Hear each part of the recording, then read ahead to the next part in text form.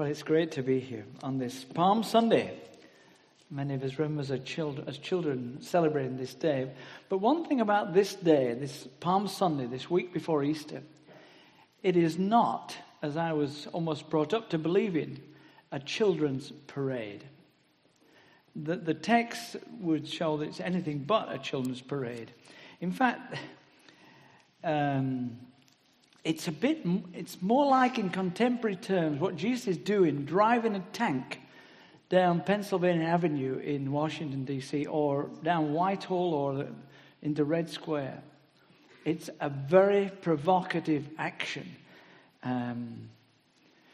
It probably would take them back, the Jews, not in their memory, because they wouldn't memorize it, Noah should say, of when Judas Maccabeus was the last person to do this 200 years before. He deliberately set the Jerusalem free from the Greeks.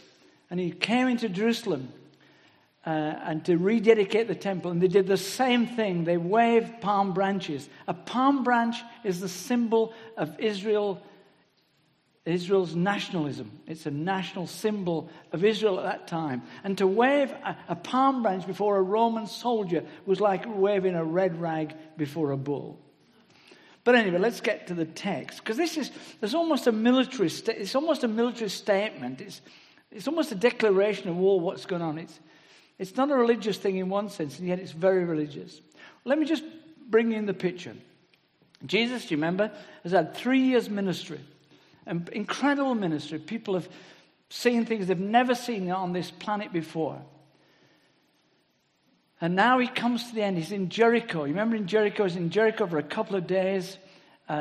Two blind men are healed. A man called Zacchaeus. Jesus turns his life around. And Jesus now is going to walk those 17 miles up to Jerusalem. Up the paved Roman road. Those 4,000 feet in altitude, up the hill towards, first of all, to Bethany and Bethphage, and then drop down into Jerusalem. And it's Passover time, so you're getting thousands are making the pilgrimage. All good Jews went as often as they could to Jerusalem, to one of the major festivals, especially Passover.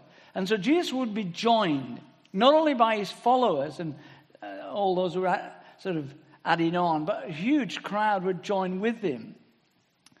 And Jesus knew that he was going to be crucified. He actually said to his disciples that he would be crucified. He knows what's going on. He repeatedly told this to his disciples. Everything Jesus does is deliberate. It's carefully orchestrated. And see, you remember up to this point in Jesus' ministry, Jesus kept his identity quiet. When he does a miracle, he says to people, don't tell anybody. Even when he fed 5,000 men and women and children, he slips away because it says he knew that they wanted to make him king. And so he resists all public acclaim and attention. But now, this Sunday, this day, it's all going to change. The time has come for Jesus to go public.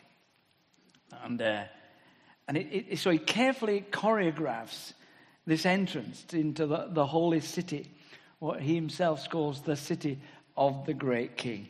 It's difficult for us to understand the importance of Jerusalem to a Jew at that time. It's more important than it is for an Englishman in London, or a Frenchman in Paris, or an American in Washington, D.C., or even for a Catholic, the Vatican City, or even for a Hindu, the Ganges. Jerusalem is huge. It is the place where God had covenanted to meet with his people. And so it has, and it's a colossal history, 1,000 years history of significance. And it's because it's here that the most important drama will take place. So the first thing you have to notice, as the passage was read, is the donkey thing. Why is this so significant? He says to people, "We go to a certain place and you'll find a donkey and it's colt. And when the owner says, 'Who wants it?' tell them the Lord has need of it." And so it happens. And they get the donkey and they bring it to him. Now, a donkey is not a sort of foolish thing. If you watch a film like Shrek, you think the donkey's a idiotic object. But actually, a king in the ancient Near East would ride to war on a horse and ride back on a horse. But if he was coming in peace, he would ride on a donkey. It's a noble animal. It's not a foolish thing. And Jesus deliberately chooses this animal. And the Jews who would know their scriptures better than we do, and certainly Luke wants us to know what's happening. That's how he writes his text. You see, if you're going to run the London Marathon, you don't have to put on your chest, London Marathon 2017. The fact that you're doing it testifies what it's about. Now, the fact that Jesus takes this donkey is a sign that he knows what he's doing, because he fulfills two very significant texts. Not simply he's ticking them off, but they're significant. The first one is, you remember when Jacob comes to bless his boys as he comes to die, and he comes to Judah. Judah is the one from whom the Messiah, from whose family the Messiah would come. And he lays hands on Judah, as he's done on all the other men, his sons. And Judah's going to fulfill what his father prophesies. And his father prophesies, the scepter will not depart from Judah and his family, that is, nor the ruler's staff from between his feet, until he comes to whom it belongs. And the obedience of the nations is his. He will tether his donkey to a vine, his colt to the choicest branch. He will wash his garments in wine, his robes in the blood of grapes. What Luke is saying is, do you see this? Because he mentioned it 4 times. 4 times he says, untie. This is the day for untying. We've waited for 1,500 years. This is the day when the colt will be untied, because he to whom obedience of the nation belongs is here, who has the scepter of rule over this earth comes. But then the other prophecy, you'll probably know it better, is from Zechariah, a bit more recent. And he's deliberately fulfilling this promise of Zechariah's, that the shepherd king will come. And Zechariah says, rejoice, rejoice greatly, O daughter of Zion. Shout, daughter of Jerusalem. See, your king comes to you, riding and having salvation, gentle, and riding on a donkey, on a colt, the foal of a donkey. His rule will extend from sea to sea, from river to the ends of the earth. Now, Jesus is proclaiming, probably louder in actions than in words, for those who know what's going on. And they're incredibly religious people. That was their genius, in one sense. And the disciples have gathered around him. And if you know, he comes up the hill from Jericho and he comes to the crest of the hill of Mount Olives. He'd have his crowd with him. And others are thinking, is he going to go to Jerusalem? And then the rumor goes around that he is going to Jerusalem. And the crowds, as it were, are coming up from the city. It's not far. Some of you walk down the hill, down to Jerusalem. And Jesus is there, and a great crowd. It says, a very large crowd spread their cloaks on the road. These are poor people. But they think this is something incredibly significant is happening. The most we can do is make a carpet for him that this king can walk on. So they put it down. It had been done before, if you know it. When Jehu was made king, they did the same with Jehu. They put their garments on the floor, and he comes, and they wave their palm branches as they'd done 2,000 years ago, when Judas Maccabeus had conquered the pagans, and they're thinking, this is a start of a new dynasty. This is what every generation has longed for from the beginning of written time, as it were. And they start singing. The crowds always sang. You remember the Psalms, certain Psalms were just written for them to sing as they marched to Jerusalem. And they come to Psalm 118 and they sing that. And they sing, blessed is he that comes in the name of the Lord. It's a bit of a mixture between the cup final and the last night of the proms. It's sort of, there's a tremendous buzz. And some shout, Hosanna to the Son of David. Hosanna to the Son of David. Hosanna simply means save now. Save now, David. Come on, now, save. And he comes.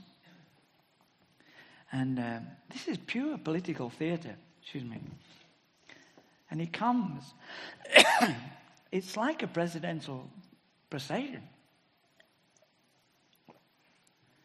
And the crowd believe they're taking part in the coronation of the king. Now, some of you are old enough to remember the Queen's coronation. Do I see a hand here? And, well, that was a wet day, wasn't it? A wet day in London. But it was nothing like this day. This is incredibly significant. It's amazing. And it's all quite deliberate and yet quite different. It's not like, Mahatma Gandhi in the 40s when he walked against the British Empire. I mean, one thing about the British Empire, speaking as Englishman, it had a measure of conscience. The Romans had no measure of conscience. They reveled in their brutality. They bedecked the empire with crosses at crossroads, with corpses hung on crosses to show we're in charge. Don't mess with us. And Jesus knew that they would not treat him any differently. He's under no illusions. And Jesus comes to the Mount of Olives and he looks down Jerusalem. It's a lovely view that. Some of you have been there. And you'll see Herod's temple, second temple, and the walls and the gates and the towers. And he weeps. This isn't just a tear running down his face. It's an incredibly strong word. He sobs. He wails. You remember he'd come to Lazarus' tomb and all his friends are crying. And Jesus weeps. Well, this is a far stronger word. His chest is heaving. He's wailing. I don't know about you, but you really only cry about people you love. If you don't want to cry, never have children, my friends. And as Jesus loves these people, he just wailing, because he knows there's something worse than death.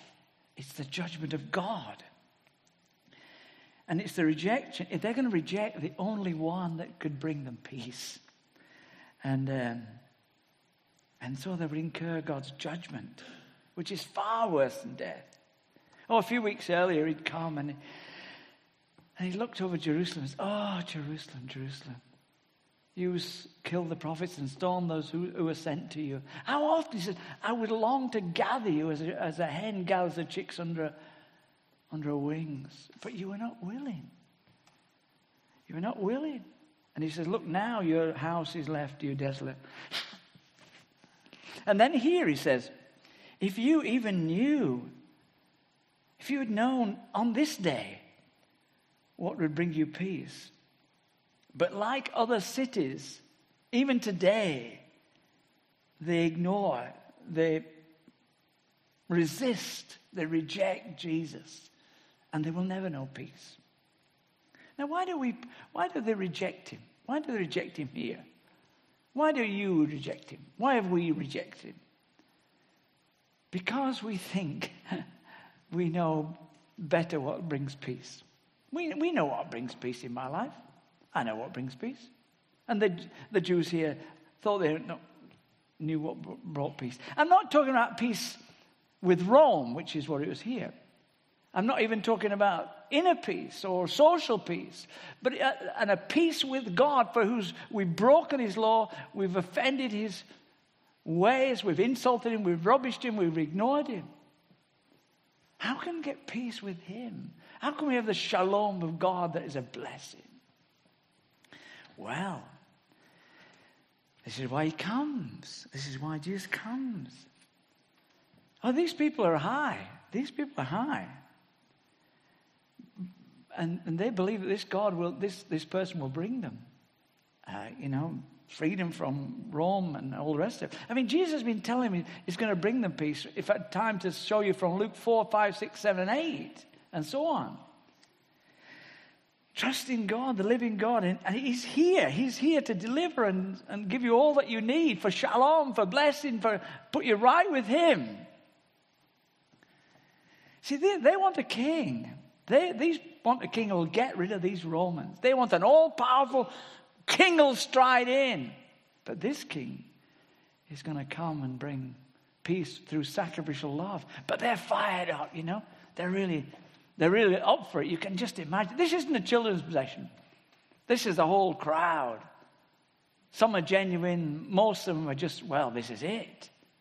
We've waited for this day. If you've seen, the film, seen the show Les Miserables, in early 19th century France, at the barricades, and they sing, do you hear the people singing a song of angry men? It is the music of a people who will not be slaves again. When the beating of your heart echoes the beating of their drum, there is a life about to start when tomorrow comes. And these people, yes, this is it. Tomorrow's come at last. We're the generation that's longed for this day. And it's come with this man. And there's enough attestation by his miracles to think we're right.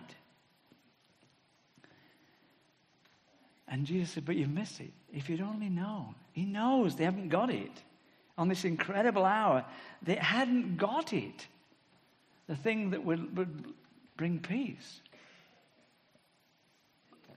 Well, what would bring peace? What would bring peace? Well, because they knew. I mean, there was one group, the nationalists, the zealots. They were the freedom fighters. And they said, the way to peace for our land, get rid of the foreigners. That's the secret. It's always get rid of the foreigners. They're the problem.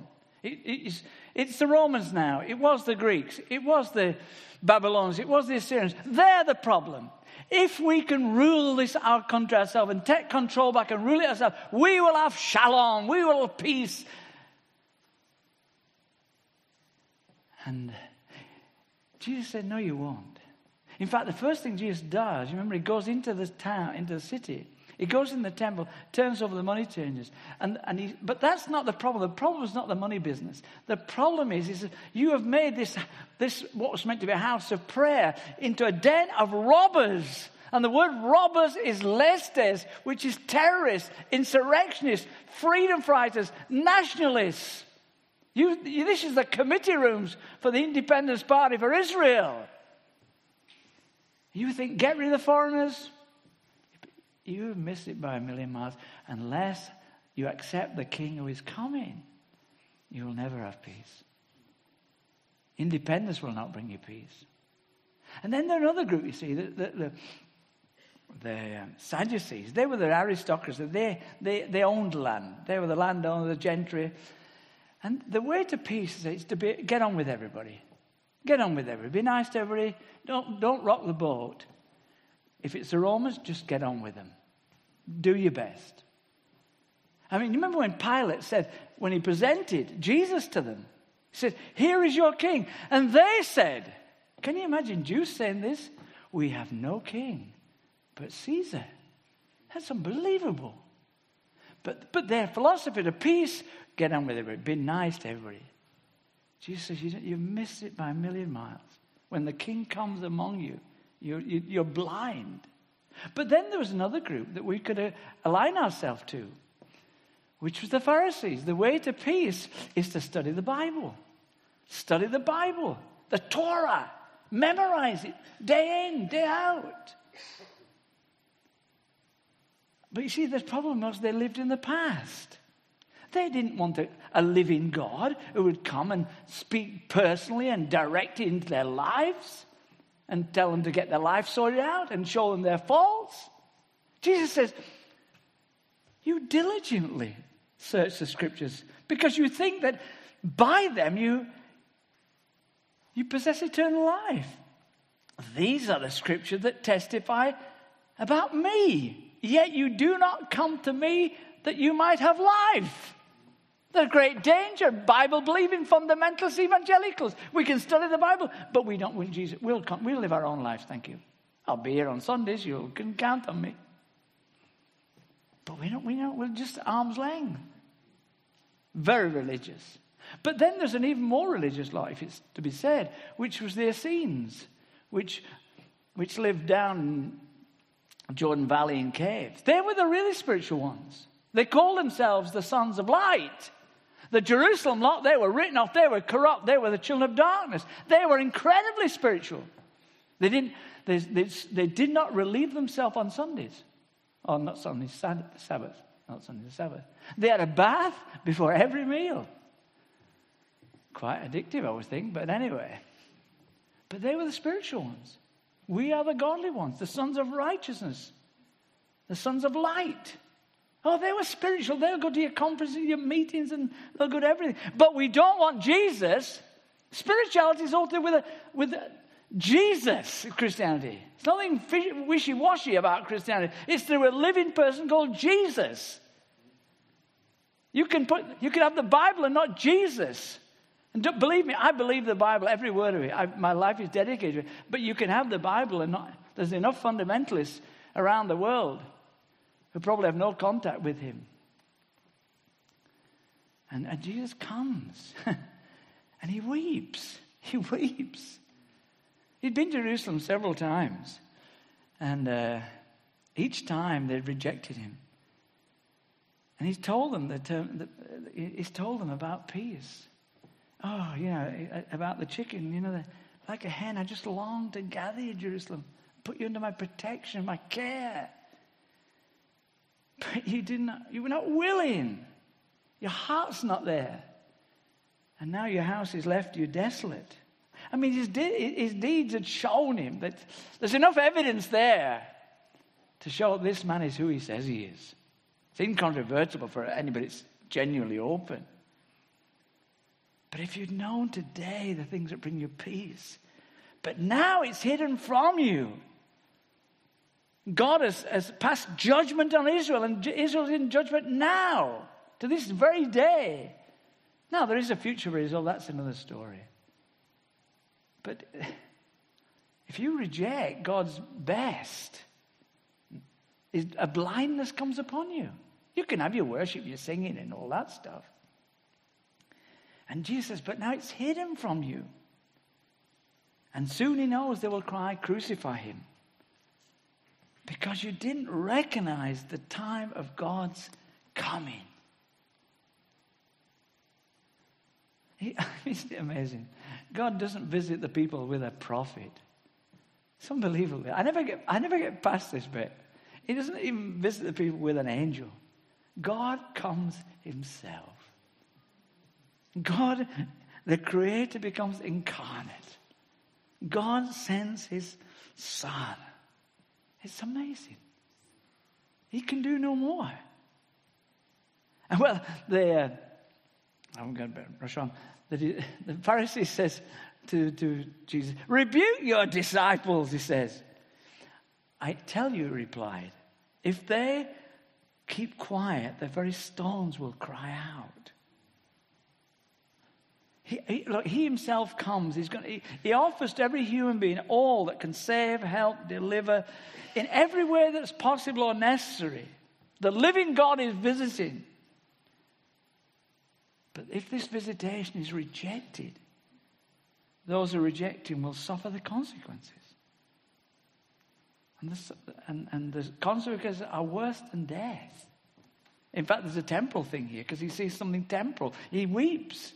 Not out of self-pity, not because he knows what's going to happen to him, but because of their blindness, and he loves them. And through the Holy Spirit, he sees the future. Because he knows the rejection of him will come. God will leave them to themselves. And in 40 years' time, Titus Vespasius, the Roman Caesar's going to send his legions in, and they're going to destroy Jerusalem. Well, look what he says. Look what he says. The days will come when your enemies will build an embankment.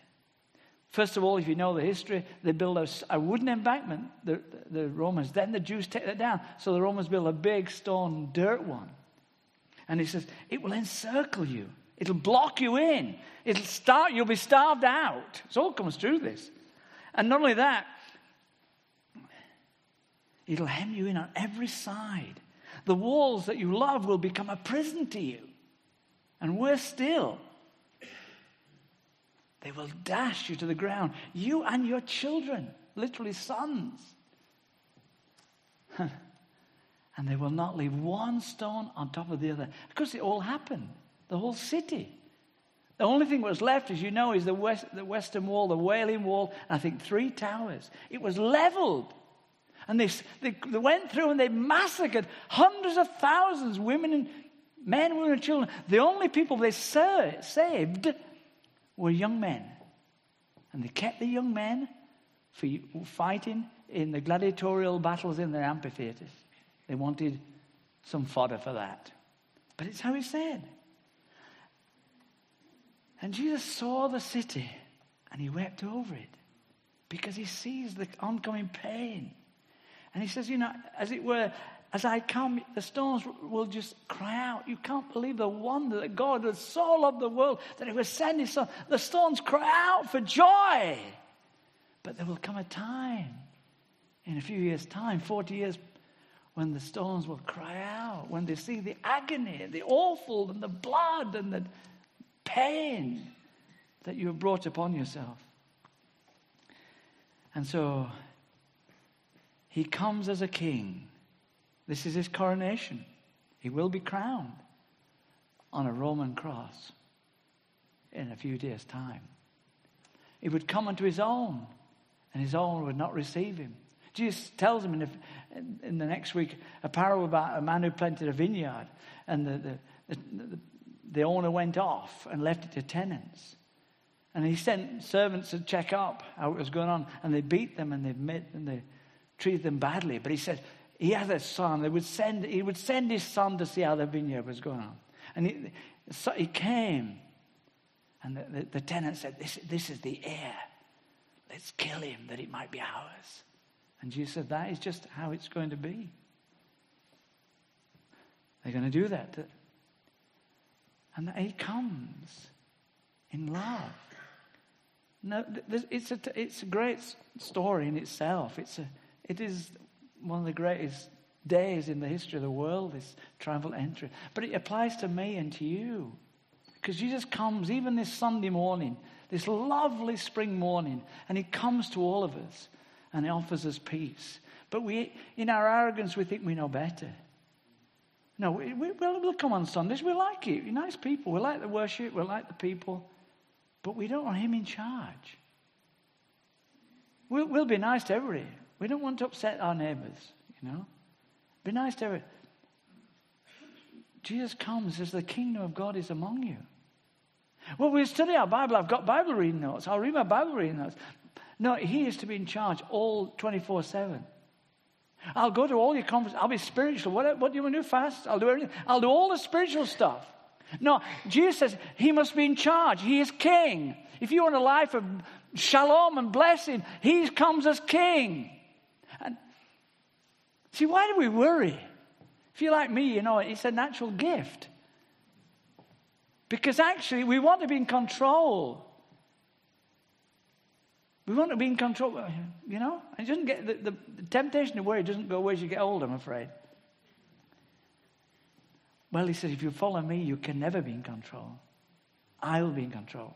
Well, what about this? I lost my wallet the other day and all the rest of it. And after about an hour of screaming and my dear wife, trying to live with me. And the Lord said to me, when are you going to think as a Christian? Trust me. All right. All right.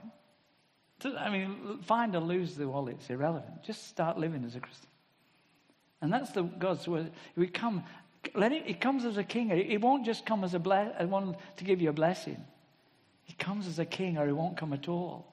He won't play religion with us. And he comes. But it's an offer, isn't it? He must say, well, this is hard. You know, I remember somebody going from the church, not this church, to visit somebody because they'd no rent, they'd nothing. And so they went from church with the money. And they knocked and knocked and knocked. She never opened up. And on Sunday they said, where were you? Somebody from the church came with the rent. Oh, he said, I was in. Why didn't you open the door? She said, I thought it was the rent, man. And I had no money. And you know, you often think, you know, it's a demand. It is a demand, but it's an incredible offer. And if you don't believe it, come this next week. He's going to go into Jerusalem. He's going to die. He's not going to drive a truck across the bridge to kill people. He's going to come himself. God is going to come himself. He's going to come and he's going to die. He's going to taste hell. He's going to be forsaken by his Father for you in order that you might have peace. Peace with God, inner peace, every kind of peace. Because he loves you. It's going to come. That's what it's about. And that's the gospel. Nothing can bring you peace in this life with God apart from your faith in the King. Jesus is King. Not just on Good Fridays, but on this Saturday, this Sunday, this Monday, Tuesday, Wednesday. Right? And he doesn't just come to die to give you a bit of comfort at church, but to give you eternal satisfaction and joy and peace with God. And without that, if you don't accept it, a blindness will come that will never go away. And so Jesus weeps because he loves you. And he means it. And his heart is full of compassion. Because Christianity is about a living God who comes to us on this Sunday morning in Hazelmere and says, accept my peace. How? You bow the knee. Amen? Amen.